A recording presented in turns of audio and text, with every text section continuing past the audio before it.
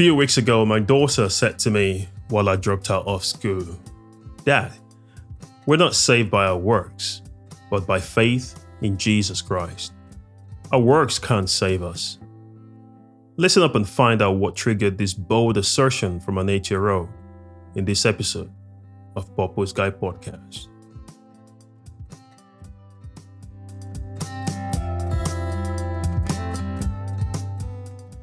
Hey guys, welcome to Purpose Guy Podcast, where you get inspired to live the God-intended life.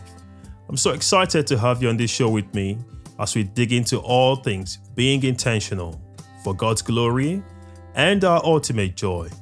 So let's get into it.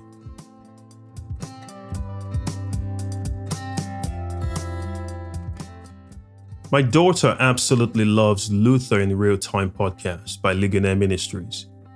It's an exceptional narration of the events that culminated in Martin Luther's famous "Here I Stand" speech 500 years ago. During our school run a few weeks ago, she asked me if we could listen to the podcast again. I obliged. And a few minutes into the podcast, she picked up on something and said to me, "We're not saved by our works, but by faith in Jesus Christ. Our works can't save us." So let me back up a little bit.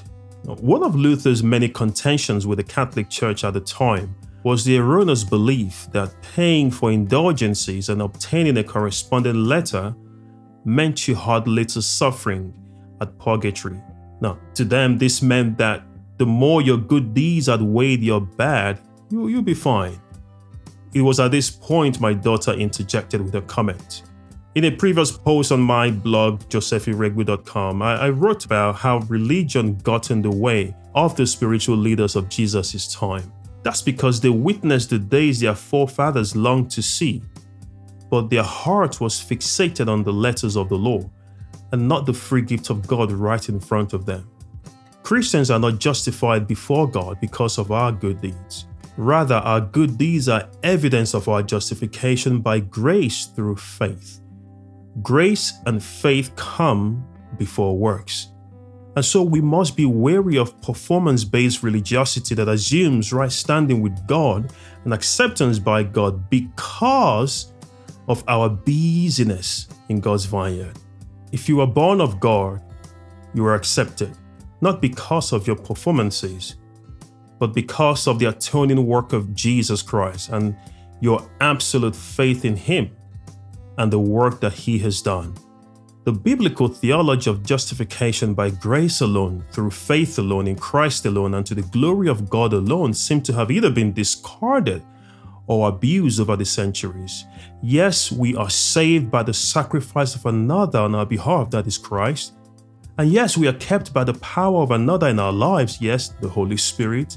And yes, our daily lives must affirm both realities. A mere confession of faith in Christ without a corresponding life of holiness is futile. A name tag simply doesn't change your reality. Saying that you were a Christian is not what makes you a Christian. Belonging to a church is not what makes you saved. Have you accepted and embraced the atoning work of Christ and made it your own personal embrace? But I want you to notice something in Ephesians chapter 2, verse 8 to 10. And this order is really, really crucial. Our good works are only on the basis that we are saved by grace through faith first. Yes, we are saved by grace, but we are known by our works. And neither of those can stand without the other. And I point you to look at Titus chapter 2, verse 11 and 12. The grace of God has appeared unto all men, teaching us this grace that we have embraced teaches us to deny ungodliness and worldly lust. So grace does not stand on its own. Grace produces holiness.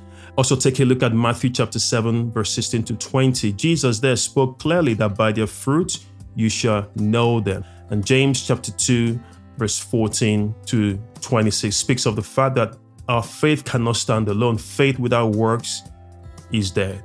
Let me remind you what I said earlier. We are saved by grace, but known by our works. And this brings me to what I refer to as contending with two extremes. On one side, you have the hyper-grace theologians who erroneously argue that grace covers us no matter how we live. And on the other hand, you have the performance-based legalists who make good works the ground of salvation. Both are wrong. Both are fatal. And the Bible counters both sides. I want to remind you again, go look at Titus chapter 2, verse 11 and 12, Hebrews chapter 12, verse 14, 2 Timothy chapter 2, verse 20 to 22, 1 Corinthians chapter 10, verse 12, Romans chapter 6, verse 1 and 2. Shall we continue in sin that grace may abound? God forbid. And Romans chapter 6, verse 11 to 16, 1 Corinthians chapter 9, verse 27, 1 Thessalonians chapter 4, verse 7, 1 Corinthians chapter 5, 1 to 13, and 1 Peter chapter 1, 15 to 19. These verses of scripture, these scriptural references all quash the sentiment of hyper-grace theology. And to counter legalism, on the other hand, we need not look further than Ephesians chapter 2, verse 8 to 10. For by grace are ye saved through faith, and that not of yourselves. It is a gift of God. Not of works, lest any man should boast. Or you look at Isaiah chapter 64, verse 6. All of our righteousness outside of God, they count for nothing. As I close this episode, I just want you to reflect on this. Our right standing with God is on the ground of His grace and mercy alone. But we have a duty to grow in Christ-likeness and holiness. Otherwise, we make a mockery of Christ's sacrifice and forfeit God's mercy. And this, for me, is where grace meets works. Remember what I said earlier? We are saved by grace, but known by our works. And neither can stand on its own. Grace brings us in, and that grace produces in us good works of holiness and righteousness. We're not saved by our works, we're saved by grace through faith in Christ Jesus. But faith does not stand alone. That grace does not stand alone. I pray that you look at your Christian life in the right balance, in the right perspective, so that we are not on the either side of hyper-grace theologians or on the side of performance-based Christianity. I pray God helps us to stay focused on Christ and Christ alone, because only He is the author and the finisher of our faith. God bless you, and remain intentional with your life.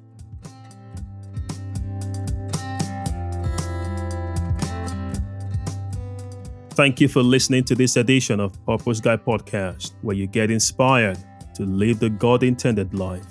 Take a moment to subscribe everywhere you get podcasts, including Anchor, Spotify, Apple Podcast, and others.